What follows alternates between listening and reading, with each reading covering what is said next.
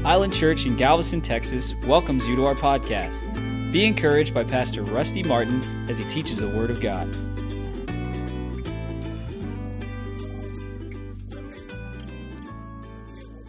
Brother Roland said about being in services. You know, I don't know if I may have mentioned a time or two, but I don't know if I've really expounded on what I need to expound on. First of all, everyone make plans to attend that revival, that in-house revival service, that weekend encounter we're going to have with God. Amen?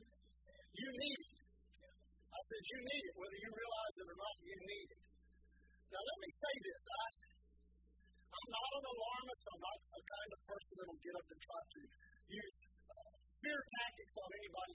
But God is trying to prepare us for something. And in my own spirit, through prayer and intercession, that's why this summer I've not been so concerned about what's going on in the summer. I felt like the summer would be a time in which things would be benign. I know there are all kinds of things are kind of in the air right now, but really nothing is really settled or happened. But now that's going to change in the fall. And you're going to need to be prepared for what's coming. Especially in my spirit, I see after fall harvest and really around the Thanksgiving, 1st of December. I don't know what's coming, but we need to be ready for it. And that's why we're going to have services. We're going to pray. We're going to pick up on prayer a little more when the fall hits. We're going to have 2 more times of prayer during the week. Listen, we have prayer before every service. Come to prayer. Listen, don't let what's fixing to happen on this earth catch you unaware, catch you unprepared. You say, well, because it could destroy you. It could sweep you away. You need to be able to hear from God. Everybody else is trying to tune your ear to try to hear from them, to try to hear from the news organization, to try to hear from the government, to try to hear from them. Let me tell you, the most important source of information you need is from God. And if you're not connected to that source of information, I'm not just talking about coming to services and hearing the word taught and preached. I'm talking about that connection you have with God growing and strengthening every day. We are living in the perilous times that the Apostle Paul wrote Timothy about. One translation says, it would be a time in which it would be very hard for Christians to serve God.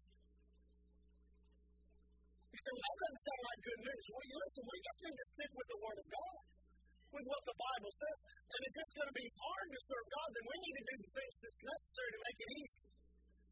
And that has to do with our submission. It has to do with our dedication to the Lord. The Bible says of Cornelius, he was a devout man. He was one that feared God with all of his house. He gave much and prayed. Well, in the giving and praying part, we do pretty good there. But I'm telling you, that devout and that fearing God, in reality, we've got about a third of the church that comes to services. We got about a third of the church that stays home. And we got a third of the church that transitions in and out. You say, what do you mean? Well, there should be at least another third of the church here, and then there's a third of the church that stays at home. People, listen, this COVID thing has freaked out the world. It's changed people's mindsets. It's changed their desires. And listen, when you use the fear of death against the massive population of this earth, you unleash Pandora's box. Because then fear can manifest into every area of people's lives. And listen, the enemy has strategies. He's not working on the world. He knows the world's caught up into sin, and sin will destroy it. He's not loose in the world. He's letting all of his little minions and agents do what he wants to do in the world. He's busy trying to stop the church. And listen, I'm telling you, I'm listening to what some of these guys are saying about churches. People are crying out saying, why isn't churches doing something? Why aren't churches saying something? Why aren't churches just in this benign, just kind of sitting back and see what happens? Well, we're not like that. We're saying something. We're doing something. We're pressing into the things of God. Listen, we're declaring God's healing power is stronger than any disease, COVID included, and any variants that would try to come from it. We say God's peace is greater than any social or political turmoil. And no matter what's asked to happen, church, we're still on the earth. We still have the authority in the spirit realm. And I'm going to tell you that you can begin to see a lot of frustration on the part of those that are trying to bring this demonic system into play right now. And the reason that they're frustrated is because there's resistance to it. You say, what's the resistance? We are. You say, one little church in Galveston, if that's what it takes. God used 300 Israelites to destroy almost 1 million-man army. God can use a little stone to bring down a giant. Amen. So listen, don't allow the apathy and the complacency of this world system to grab you and pull you out of what God wants to do in your life. Don't miss. Everybody say, don't miss. I like to say it like this. Don't miss church, don't miss prayer, don't miss reading your word, reading the Bible, don't miss praying, don't miss being a witness, don't miss praying for people, don't miss casting out devils, don't miss any of that, and you won't miss the rapture. You don't want to miss the rapture. You say, well, all things being equal, you'll end up in hell. But I'm saved, then be saved enough to go up in the rapture. That means during the end times, you're serving God, you're praying, you're watching. All the different things we talked about a couple of months ago on what it takes to actually go up in the rapture. Because the rapture is a reward for those who are doing what they're supposed to be doing in the last day. And that's us in Jesus' name. Amen. Praise God. I heard y'all had a good time with Miss Jackie Banks last week. She's fun. We had a great time. An awesome, great healing meeting. I bet we had close to 100 people healed instantly last Sunday night. So we're seeing some great stirrings of the Spirit of God, some great moves of God that are we're right on the edge of some powerful things that God is doing. Acts chapter 16 this morning, if you'll turn there. Acts chapter 16. And I think I better just kind of stick there. I like to do that sometimes. Just get into one chapter and kind of dig. Amen? You like to dig in the Word? You know, you got to quit living by the nuggets. People are always saying, I got a nugget in church today. You know, that refers to nuggets, referred to gold. Amen. And if you study the gold rush that had the most effect on our nation was the one that took place at Sutter's Mill in 1849 in California. And most people that went out there to find their fortune died by the streams because they lived on nuggets. You know, they panned for gold and they got enough nuggets for food for the week and, you know, some grain for the mule and a few more bullets for their shotgun and, you know, maybe some food to eat. And then they spent all week doing that and they got some more nuggets and they never really built anything up. But, you know, there were a couple of families that did not live like that. They weren't satisfied with the nuggets come out of the street, so they went up and found out where the nuggets were coming from. You got to find out where the nuggets are coming from. Amen. Because their families, they found the vein of gold running through that mountain, and it changed their families for generations.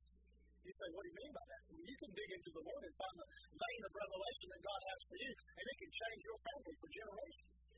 Amen. Now, Acts chapter 16 is a great chapter to study when it comes to the will of God for your life, how to hear from God, and how to move with God as God moves. Now, let me say this right up front. You've got to understand this, church. Being in the will of God. You say, what do you mean? Being in the will of God. I mean 100% right in the middle of the will of God for your life in no way exempts you from being attacked by the devil. As a matter of fact, just the opposite is true. If you are in the will of God, then it's probably likely the enemy is going to try to attack you, but being in the will of God makes you resistance against that attack. Amen. So many people start out there, they get in the will of God in some little area here, some little area there, and all of a sudden this resistance comes up again. They thought, man, I was better off, I wouldn't even serve God. No, you weren't. No, you weren't. Nobody here was better off before they got saved. I don't care what your story is, you have been better. You say, what do you mean? God has made you better. Amen. So the real key is not to worry about what you're going to have to go through. You shouldn't have to worry about what you're going to go through. You say, well, because God's going to get you through it if you'll go with Him. So that's what I want to kind of show you this morning, kind of teach on. Go to verse, let's go to verse 6. It said, now when they had gone through Pergia, read to the King James, I may refer to that. Message Bible here in a minute. In the region of Galatia, were forbidden by the Holy Ghost to preach the word in Asia. Ain't that amazing? Hey, wait a second, I thought we were supposed to preach the word everywhere. Well, the Bible says they were forbidden by the Holy Ghost to preach the word in Asia. But if you continue as a student of the book of Acts, you'll see in Acts chapter 19, they preached the gospel throughout all of Asia, through the Bible school of Tyrannus and Ephesus. You say, well, how is that relevant, Pastor? The timing wasn't right. Obviously, God was doing some things in the unseen to get Asia ready for the Word of God. You know, God does that from time to time. He'll do things in areas to get people ready for the Word of God. Amen? Now, it says this. It says, and then they were going to Messiah, and as they essayed to go to Bithynia, the Spirit of God suffered them not. So they made another attempt. They said, well, God doesn't want us to go with it. Let's try Bithynia. You know, maybe we could have some good meetings over there. Maybe there's a place we could hold some meetings. And the Bible says the Spirit of God forbid them not. So at least they were trying to do something. A lot of people never find the will of God because they just stand and say, okay, God, show me your will. Show me your will.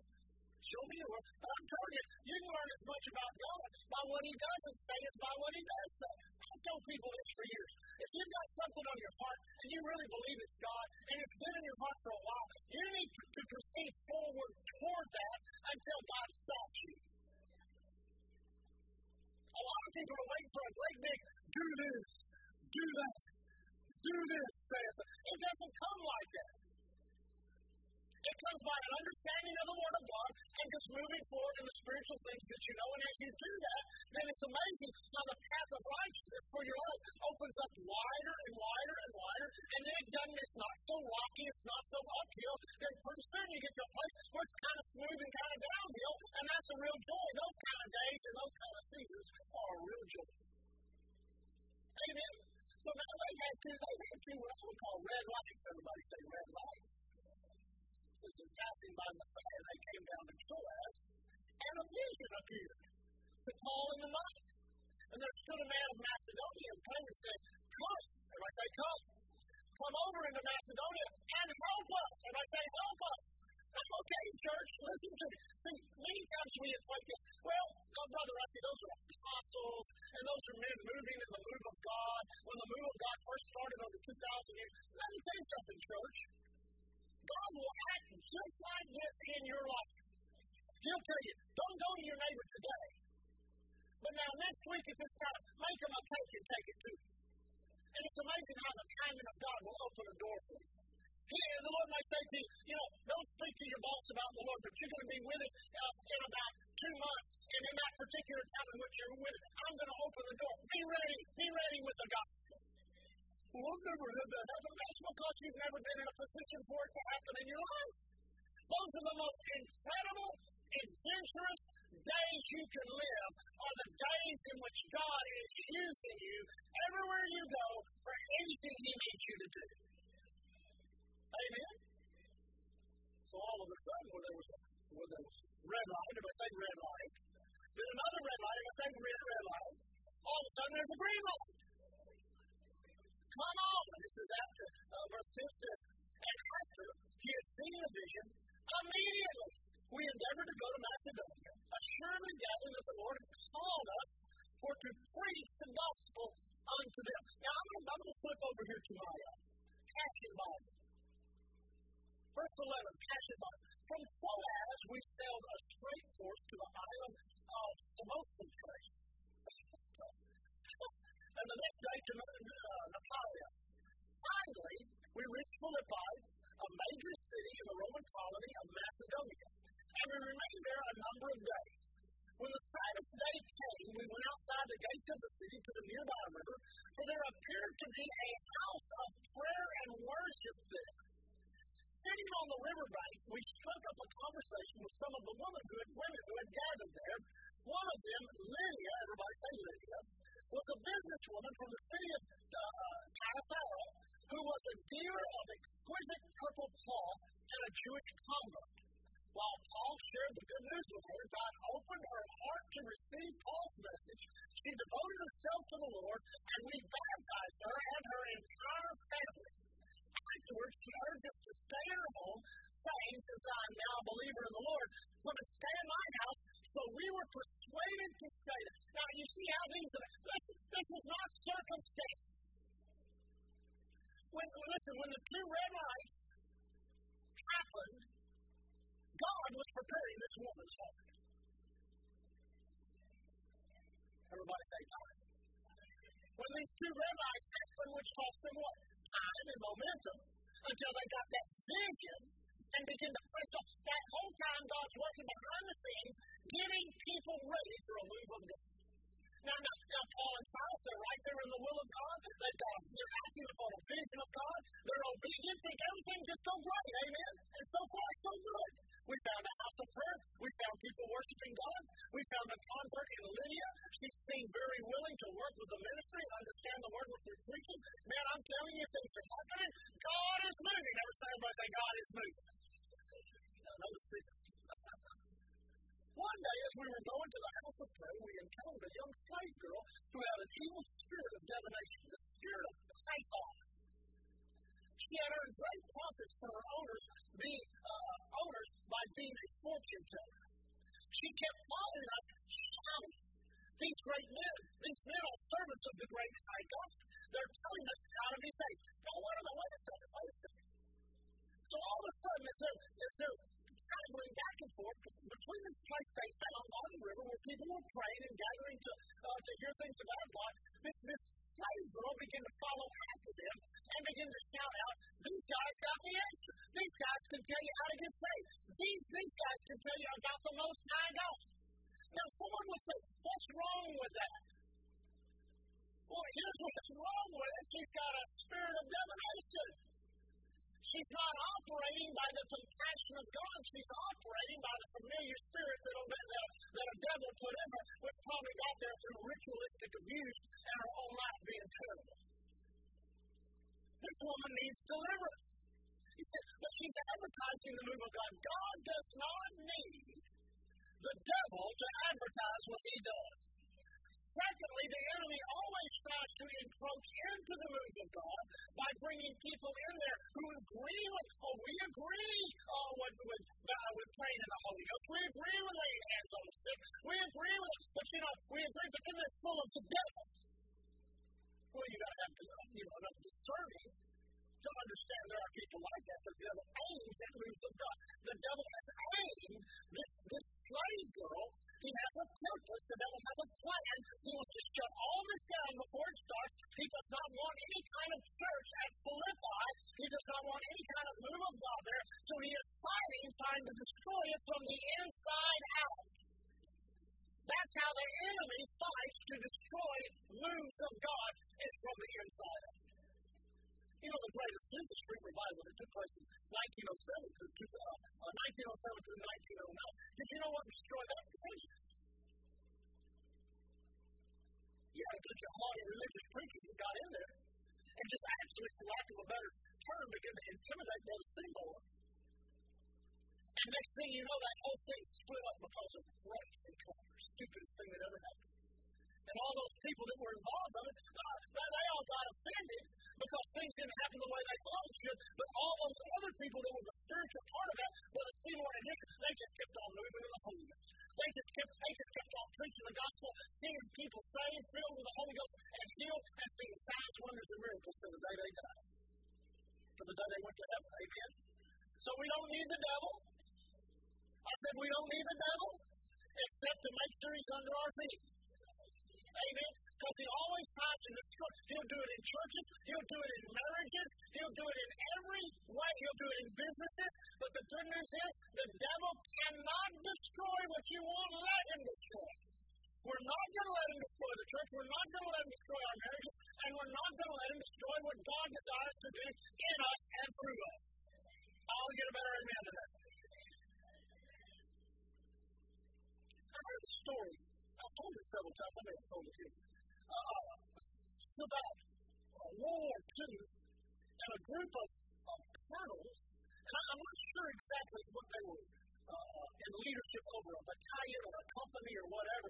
But these guys were the guys entrusted with the plans coming down from the generals to initiate that move across Europe after the breakout in France and begin to take cities. In northern France and Belgium and Germany, and city after city after city had to be taken. There were 5 different colonels attached to a battalion. I think the general was Barclay, connected to the general, and he literally would meet with them in staff meetings, and they would discuss how you do it, how's it going taking these cities. Well, 4 of these colonels were saying, "I'm telling you, it's tough. We're having to use artillery, and then we call in the Air Force, and then when we send troops in, it's still tough. Those Germans are entrenched, and it's just about." One of them didn't have that story. One of them, every city he went to, he took it just like that. And the reason he did is because the previous city he took, he would go throughout the city and find people that lived in the next city. And he would say to them, "Now I want you to go back to your hometown, and I want you to tell them this: the Americans are coming. The Americans are coming. You can't beat them. You can't defeat them. You can fight all day long. It doesn't matter. They have more men. They have more equipment. You better get out of here. The Americans are coming." And they'd go to those cities, and those people would bail out of those cities, so German soldiers would leave. And by the time that guy got there with his group, he had already destroyed that city from the inside out. He said, "What's the moral of the story? Don't let the devil get into your city." Amen? So here's this woman. It says here in great profits for owners, being a fortune teller. She kept following us, shouting, "These men are the saints of the great high God. They're telling us how to be saved." Day after day, she continued to do this until Paul, greatly annoyed, turned and said to the Spirit indwelling in her, "I command you in the name of Jesus, the Anointed One, to come out of her." And at that very moment, the Spirit came out of her. Now, I've heard this question asked, "Pastor Wesley, why isn't the first time she do that? Why isn't the first time that she began to make those statements and begin to shout that? Why didn't Paul just turn right then and there?" Because it takes an unction of the Spirit when you're dealing with the demonic. So he let it happen day after day after day after day. One day it happened, something clicked, click. And the anointing went off, and he says, "Today's the day she's going to get delivered." And he turned, and he spoke the word, and used the name of Jesus, and that woman was delivered. And guess what? She got delivered from the bondage of being a slave. Amen? Thank God for that. Amen? Let me find it here. Oh, I'm over this one. Excuse me. You should say, "Go to the other Bible, Pastor." It says that owners realized that their potential of making profit had vanished. They forcefully seized Paul and Silas. Now, wait a minute. We're here holding revivals. We're here casting out devils. We're here healing the sick. We're here getting people saved. They forcefully seized Paul and Silas and dragged them off to the city square to face the authorities. But wait a minute. We're in the will of God. You ever thought that before? But wait a minute. I went to church. I paid my tithes. I gave in the offering. I went to the prayer meeting. I've been doing everything I know to do. Why is this happening? It may be happening because you are in the will of God. And listen, we can get all into the aspects of this. But listen, when opposition rises against your faith because you are pressing into the will of God, you ought to count it all joy. You ought to rejoice that you've got the attention of the demonic realm. Listen, they know your name in heaven, but they also know your name in hell. Oh, glory to God. I like that. So when they appeared before the Roman soldiers and magistrates, the slave owners levied accusations against them, saying, "These Jews are troublemakers." That's just how the devil ought to see you. Pastor, I don't want to make any trouble. Yes, you do. Not for me. Not for the church. But you ought to make some trouble for the devil. I mean, he ought to be, listen, think about how the devil tries to get you to work. He don't have any resistance against work. That means he's not walking around quoting the word of God, walking in the peace of God, trying to get worry off of him. No, that means he's worrying more and more and more and more and more.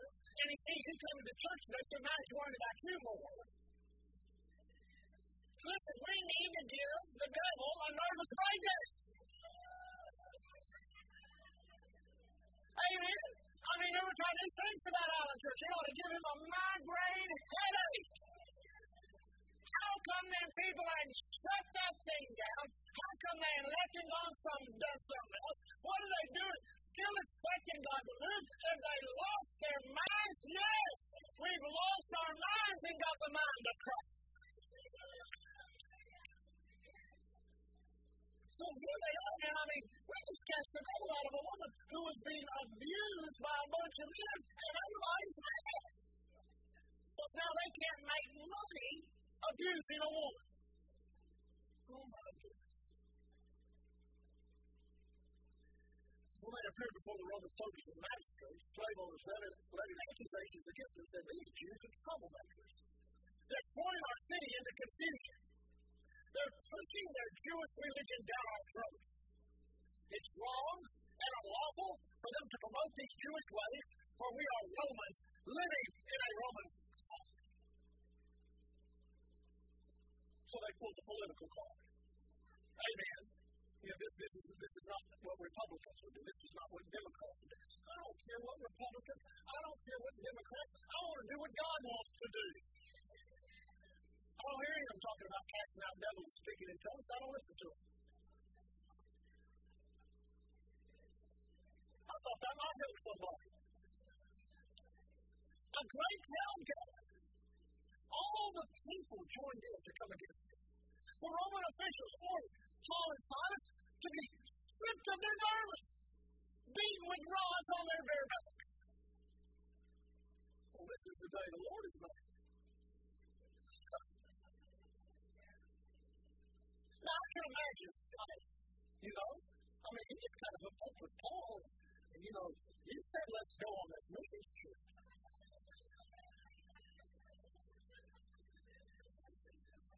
I always like to bless people on the mission field, and those that travel with me. So I'm always doing a few little things to help them.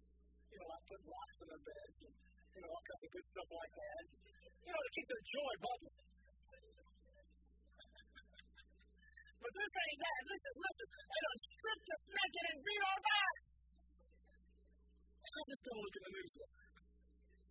Silas probably said, are you sure God told you? Are you sure you had a vision of a man from Macedonia saying, come over here and help? Now we don't need to go help him. He needs to come help us. Showing you right here that many times you end up in situations thinking, oh man, I miss God. What have we done? Oh my goodness. I mean, we've ended up in jail with our clothes stripped off, our backs beaten. Now they're going to put us in jail. They're going to put our feet in stock. Oh, I'm telling you, if anybody ever got out of the will of God, it's us. That's exactly what the devil wants you to think in the crisis of life. Because if you ever think you're out of the will of God, you can never worship God. But if you make a decision, I'm in the will of God. No, I'm doing what God told me to do. I read my Bible. I pray. I go to church. I do. And to the best of my ability, I am obeying God in everything I can do in my life. I guarantee you, it may cause you to end up with your back beaten. It may cause you to end up with your feet in the stocks. But the good news is it's all a part of a bigger plan that God has. God's plan was not the stocks. God's plan was not the beating. God's plan was what happens afterwards to produce the greatest missionary church in the book of Acts, the church at Philippi. This is the church that's going to take care of Paul, his whole ministry, and the devil is kicking and screaming and stomping, doing everything he can do to stop that church from forming by stomping the one who's going to form it. That's how you're thinking needs to be. I guarantee you down at Paul's heart, he's thinking, you know, that Galilee, that group of people, your family, and those people we've been meeting at the river, see, that became the church at Philippi. And these people are people just like me. They have a heart for God. God's called us here. It's obvious the devil is fighting tooth and nail to try to get us out of here. Well, I got good news. We're going to take the beating. We're going to take the stocks, and we're going to just act like we're right in the will of God, and we're going to worship God. Now notice what happens here. Notice what happens. This is after they were severely beaten. They were thrown into prison. The jailer was commanded to guard them securely. So the jailer placed them in the innermost cell of the prison and had their feet bound and chained. Paul and Silas, I like this word, undaunted, unmoved by what happened. Listen, I know people that have gone on mission trips, missed the fight, and thought the devil was going to drive them down. I thought to myself, why don't you just resist the devil? When the devil does things to you, please do something back. Don't let him beat on you. Don't let him beat on your mind. Don't let him beat on your finances. Don't let him beat on your family. Don't let him beat on your business. Don't let him beat on your marriage, on your job. Recognize when the enemy is trying to put you in stocks and beat you and become undaunted. That means you're going to stand your ground, and in the midst of it all, you're going to count it all joy. That's what it says in James. Call it all joy. See, they fell into this. They didn't walk into this. They fell into this. They were just obeying God, doing the will of God, and they fell into this trial, this trouble, this temptation. It's going on. Physically, they're feeling it. Physically, emotionally, they're feeling it. But spiritually, they're strong in the Lord and the power of His might. Listen, their feet may be bound, but their mouth was not bound, and their hands were not bound. And I guarantee you, as they begin to lift their hands and praise and worship God, the Bible says what? The prisoners heard them. Now let's read it out. This is good stuff. Paul and Silas, undaunted, prayed in the middle of the night and sang songs of praise to God while all the other prisoners listened to their worship. So, are you ready? Now there's a worship service going on in places that have gone on before. Now people hear worship who've never heard worship before. See, we think about Lydia, and we think about maybe the woman that got delivered from the devil, and different ones becoming a part of the church at Philippi. What about all the prisoners that were in stocks? And we're watching these two men. Praise the Lord! Hallelujah! We love you! Oh, this is the day! This is the day! They're beaten, they're in state worse off than the rest of us, and they're praising God. What's wrong with these people? They knew. We read it the other day.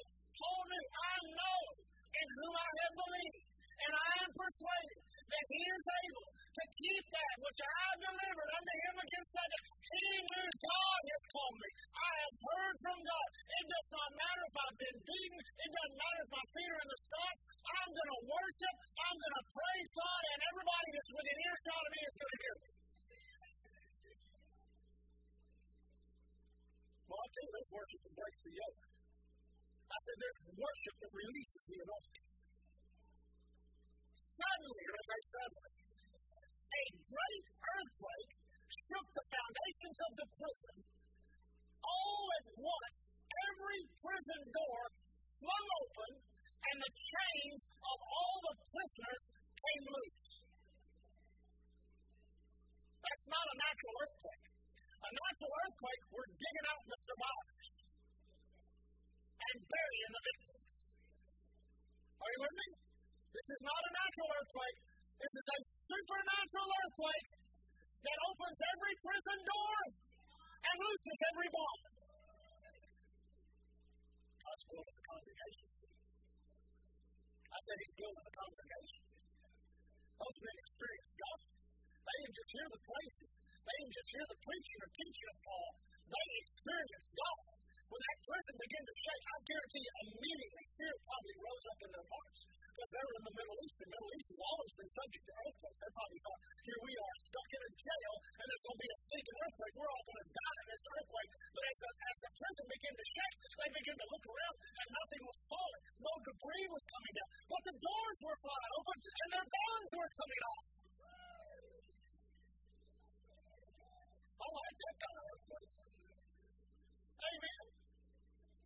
Now notice, startled the jailer awoke. Saw every single door standing open. assuming the prisoners had escaped, he drew his sword and was about to kill himself, which most people would say, "Here, just go right on. You the one that beat me with a rod. Go ahead and stick yourself with that sword." No. Paul shouted in the darkness, "Stop! Don't hurt yourself! We're all here!" The jailer called for a light.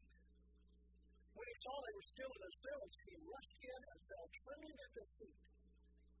Then he led Paul and Silas outside and asked, "I love this." He didn't ask, "What was that earthquake?" He didn't ask, "What were those songs you were singing?" He asked, "What do I need to do? What do I need to do to get saved? This is awesome. There's a God in heaven. I'm a sinner. I need a Savior. Is there a Savior you know about, Paul? Somebody you know you can tell me about?" I guarantee you Paul was ready. Everything that he had gone through positioned him for this moment in Philippi in ministry to begin a powerful church, an extension of his own ministry, and a church that would be documented in the Bible itself as one of the greatest missionary churches to ever exist.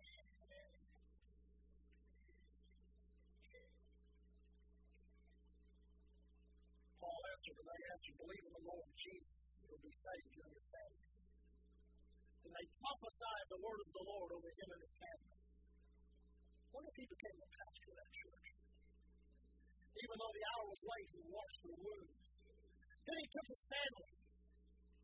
Then he took all his family that were baptized. He took Paul and Silas into his home and set them at his table with them. The jailer and all of his family were filled with joy in their newfound faith in God. Now notice this, at daybreak, the magistrates sent officers to the prison with orders. "Go tell the jailer, let those men go." The jailer informed Paul and Silas, "All the magistrates have sent orders to release you, so you're now free to go." But Paul told the officer, "Hey, wait a minute. Look, they made us in public without a fair trial. We're Roman citizens. You think we're just going to quietly walk away after they threw us in prison and violated all of our rights?" "Oh, but Paul, where's the love?"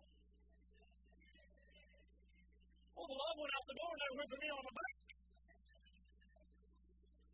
You got to understand when it's time to use love and when it's time to use authority. He had been treated unjustly. Things had been done to him unjustly. Things had been done to him that aren't right. You say, "Well, Pastor, there's a lot of that going on right now." That's all right. God has a way of balancing the books at the end of the day. He knows exactly how to do it. You may have your books, the world may have his books, but God has his books. And I'm telling you, on his ledger, you win every time. He's put authority in your life. He's put power in your life. He's put destiny in your life. And if the stripes on your back and if the feet beat and the stocks come every once in a while in your walk with God, so be it. We'll raise up churches like in Philippi. We'll see revivals happen around the world. And we'll see God shake cities so the prison doors can open and the chains can fall off the people's lives. I said, "Look, hey, you need us to get them out for a trial. We're Roman citizens. You think we're just going to quietly walk away? After you threw us in prison and violated all of our rights? Absolutely not. Go back and tell the magistrates they need to come down here themselves and escort us out." Amen? Literally, now think about this. Oh man, that's still over. I'm still beat the Baptist to the rest of it.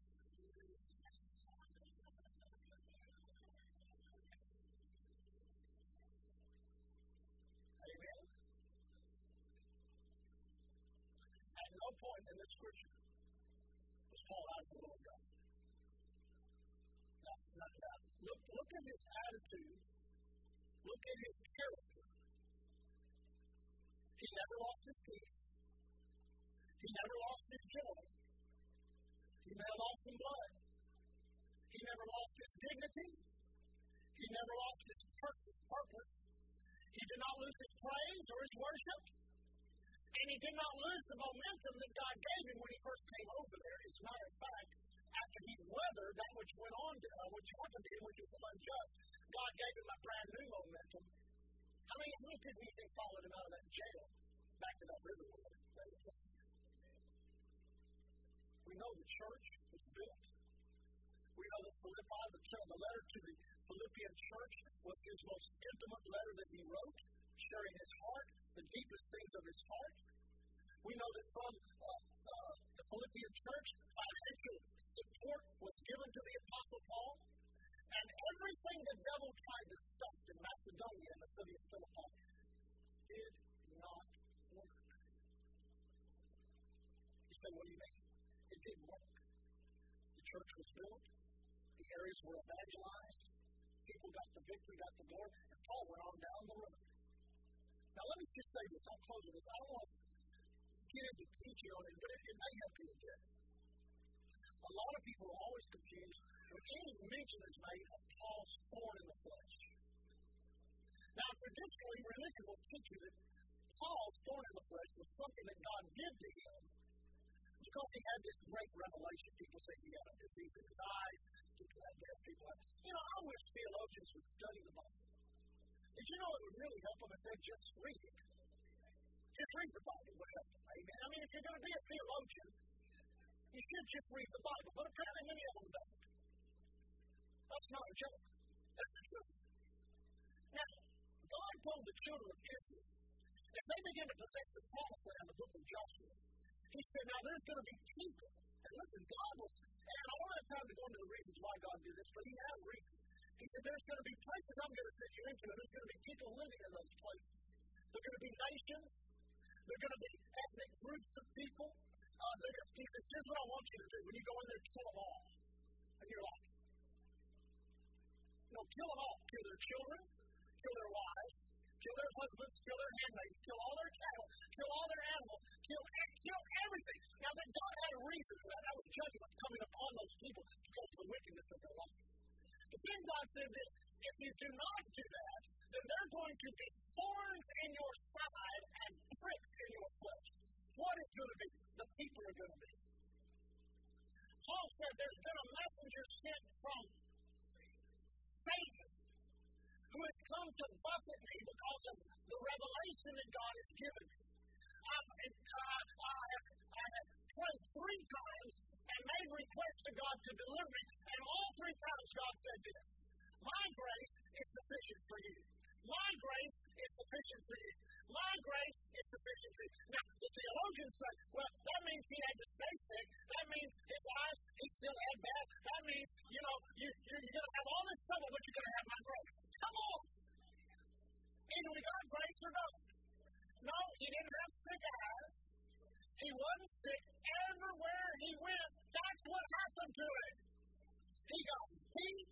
He got thrown in the ocean. He got stoned till he was dead. Everywhere he went, till he got to Corinth. And in Corinth, it didn't be enough. And he was a little, not near as bold as he was in some of the other cities. But when he was praying, guess who appeared to him? Jesus. And he said, don't be afraid, Paul, for I have much people in this city. Paul went into Corinth and into Ephesus and preached without any resistance against him. And he was delivered of his, quote, thorn in the flesh. Listen, for every one of us, the enemy wants to try to find a thorn to stick into us. Some will believe that maybe it's a sickness or a disease in your body, and you're saying, Pastor Rusty, I'll come to teach, I'll listen to the teaching, I'm speaking the word, and I'm still fighting this stupid stuff. That's just a thorn. That's all it is. You'll be delivered. Stay with it. Your Corinth is coming. God is going to appear. There's going to be an unction. You're going to be delivered. And the power of God is, well, why has it happened up to this point? I can't tell you that. There are mysteries in the kingdom of God which cannot be expounded upon because God is God and we're called to live by faith. But in the meantime, have faith in God. Listen, you may have had your back beat. You may be in bondage right now. You may have your feet fixed in the stones. But if you'll lift your hands, if you'll worship God, if you'll sing praises unto Him in your midnight. See, midnight can not only refer to a particular time on the clock, when it's supposed to be the darkest. It can refer to a place in your life in which you're going through something in which it's midnight now, the darkest time, the darkest hour. But thank God at midnight, that's when the sun is up. You missed a good opportunity to run around the church 3 times or so. said, if you'll praise God, if you won't give up and quit, if you'll just keep laughing, that's been my protocol for 37 years. I just keep laughing. I love to I heard a guy give a testimony. What was his name? They were youth pastors over at Omaha. Jimmy Kirby. I was asked to go conduct a pastor's seminar in Haiti. And it was, Haiti's pretty rough just by itself, but this was the place that the people in Haiti call rough. It's Laganon. It's an island off Port-au-Prince. And, they don't say, go to H-E double hockey stick. They say, go to Laganon, which they think is worse than hell. No running water, no electricity. Over 10,000 people live like it was 5,000 years ago. I mean, it's like we're stepping back in time. And so all these people wanted to go, and so I started praying. The Lord spoke to me and said, now you can go, but this could be a tough trip. And so I began to pray. I said, okay, Lord, I don't need to think a bunch of people with me that are going to end up sick or in harm's way or something. So he let me take one person, which was with Jimmy Kirby. So I took Jimmy Kirby with me, and I took 2 weeks, fasted and prayed for 2 weeks before we left. I knew this was going to be something. Sure enough, we got there, I tell you, demon power like I never saw in my life. Like I never experienced in my life. And we ended up on Laganon. We began the seminar. And then one of the pastors that had what do they call a ham radio? They had this feeling, and I couldn't understand what they were saying. When he told us, there's a tropical storm for me, 120 miles right off this island. We're like, what? Not enough time to get the boat there. Now, we'll get the boat, get us off this island. No, can't do that. So what are we going to do? We're going to walk. We're going to sit here while this tropical storm goes by. I'm telling you, within 3 hours, the ocean was pounding, the wind was blowing, and so all these people in this mission trip, they're in this big circle. They're like, they're praying. I see you going, over. And so Jimmy, he's the one telling the testimony. I wonder what Brother Rusty was. He said, so I walked out the tent and I listened, and I heard this laugh. And I knew that's his laugh. And he said, so he walked to the back, and there I am, I'm laying on these 2 pallets of provision, and I got my hands on my chest, I'm just laughing. And Jimmy walks in there and says, what are you laughing about? I said, I'm laughing at the devil. And I walked out of that tent, and I put my finger up in the sky, and I said, devil, you're not going to stop this conference. You're not going to destroy these people.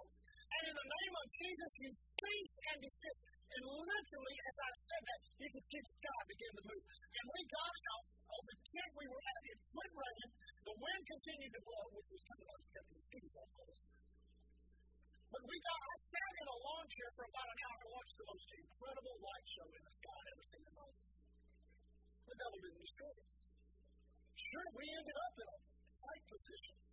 We ended up on an island with a tropical storm bearing down in which they had no modern conveniences. But the good news is God had already prepared the way. And for Paul and Silas, God had already prepared the way.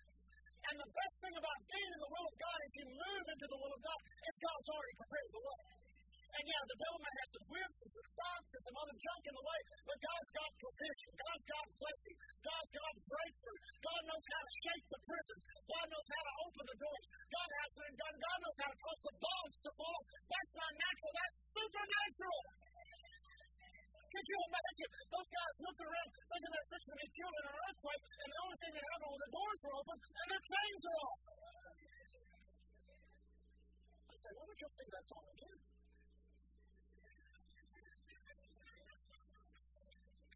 You haven't moved, you don't want to sing that song again. Lift up your hands. Father, we worship you. Lord, we glorify your name. We thank you, Heavenly Father, for the breakthroughs of God being upon God's people. That in the midst of some of the darkest midnights of people's lives, we can lift our hands and worship God, glorify and magnify his name. We thank you this day, Lord God. This day, Lord, we'll leave this place strong in the Lord and the power of his might, strengthened by your might in our inner man, Christ dwelling in our heart by faith. We being rooted and grounded in love, comprehend with all the saints. What is the breadth, length, and depth of it? We know and experience the love of God which passes knowledge. Thank you, Lord Jesus. We worship you. Every head bowed, every eye closed. Lord, I pray right now if there's anybody that does not know you as Lord or Savior, or if there's anyone here that's out of fellowship with you, then gently and tenderly you'll begin to embrace their hearts. Help them realize that being restored to you, Lord, is just one prayer, one breath away. We ask your gentle conviction. Move among the people of the congregation this morning, restoring anyone here that may be out of fellowship and causing anyone that does not know you to find grace in this place today. Every head bowed, every eye closed. Nobody look around at me. I ask you, you right with God, you living right, you doing right. Is Jesus your Lord? Is he your Savior? You're here this morning and say, Pastor, I'm not living right. I'm not doing right. I need to get my fellowship back with God. Or you say this, I've never been saved. I don't even know if I can die and go to heaven. Well, you can know. Not just believe, but know. If you're here today, say, Pastor, please pray with me. I'll do it. If you'll lift your hand right now up high. Anyone at all? I see that one hand. Another hand. God bless you. Another hand. God bless you. We're not going to ask you to come up or anything like that. We'll just have everybody stand and pray one prayer. Anyone else? You can put your hands down on what you've raised so we can see. Anyone else? You say, that's me. Pastor, I'm not raising my hand, but I'm going to raise it right now. Please include me in this prayer. Thank you, Lord Jesus. Thank you, Lord Jesus. Amen. Well, everybody, stand on your feet if you will. Now, I want everyone in here to pray this prayer out loud because we are encouraging these 3 or 4 that have raised their hand and said, I want to be right with God. We're encouraging them, so we're going to pray with them. You that have raised your hand, pray out loud so that your own ears hear what your mouth is saying. And after we pray the prayer, settle it. I'm right with God if I say right with God. And I'm going to stay right if I say stay right. Everybody ready to pray? Here we go. Heavenly Father, right now, openly and publicly, I confess Jesus Christ as my Lord, my Savior. I believe Jesus was virgin born, lived a sinless life, did signs, wonders, and miracles, died on the cross, rose from the dead, did it all for me.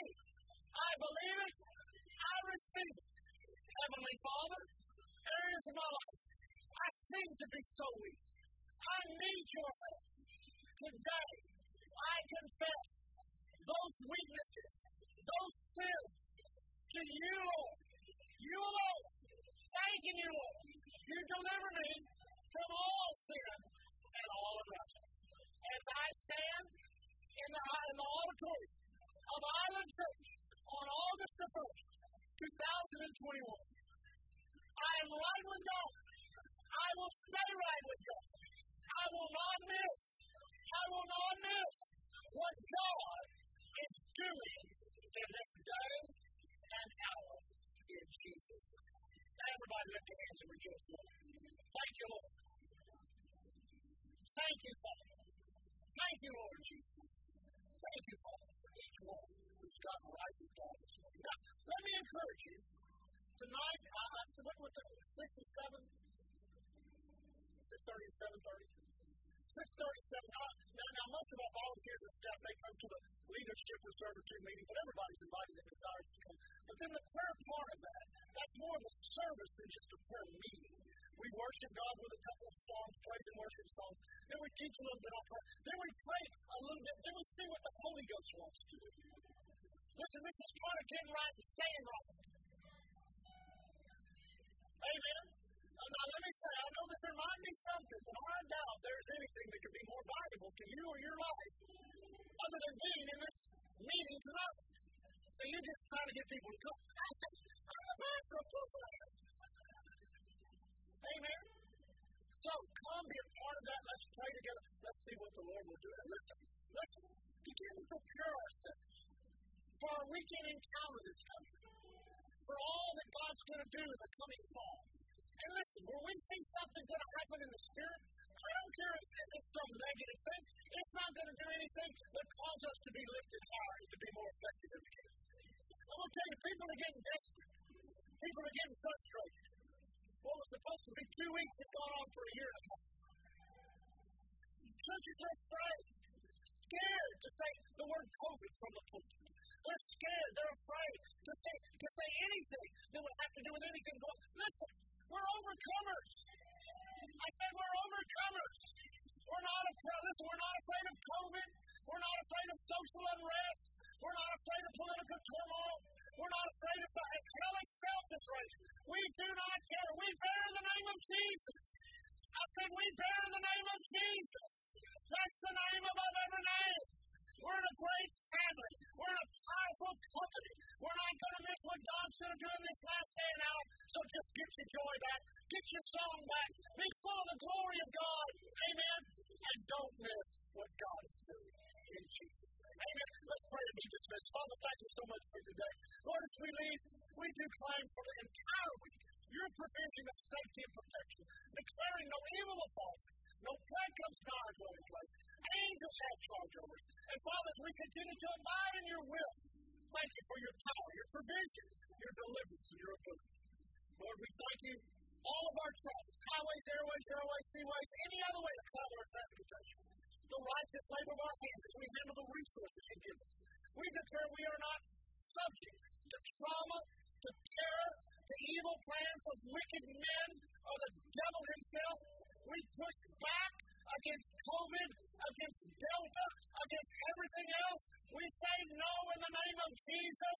We're strong in the Lord and the power of his might. Thank you for the witness of our heart. That all week long we're very aware and sensitive to the Spirit of God in us. As we navigate around people all week that are hurting, that are fearful, that need a touch from God. Let us be an answer to their prayer, a problem to the devil, a miracle in their lives. Lord, we leave today walking in faith and love towards you. We love you so much. We walk in love toward one another. Thank you for our church. We leave as the ambassadors of Christ you've called us to be. Thanking you, Lord, here at Island Church. We're covered by the blood.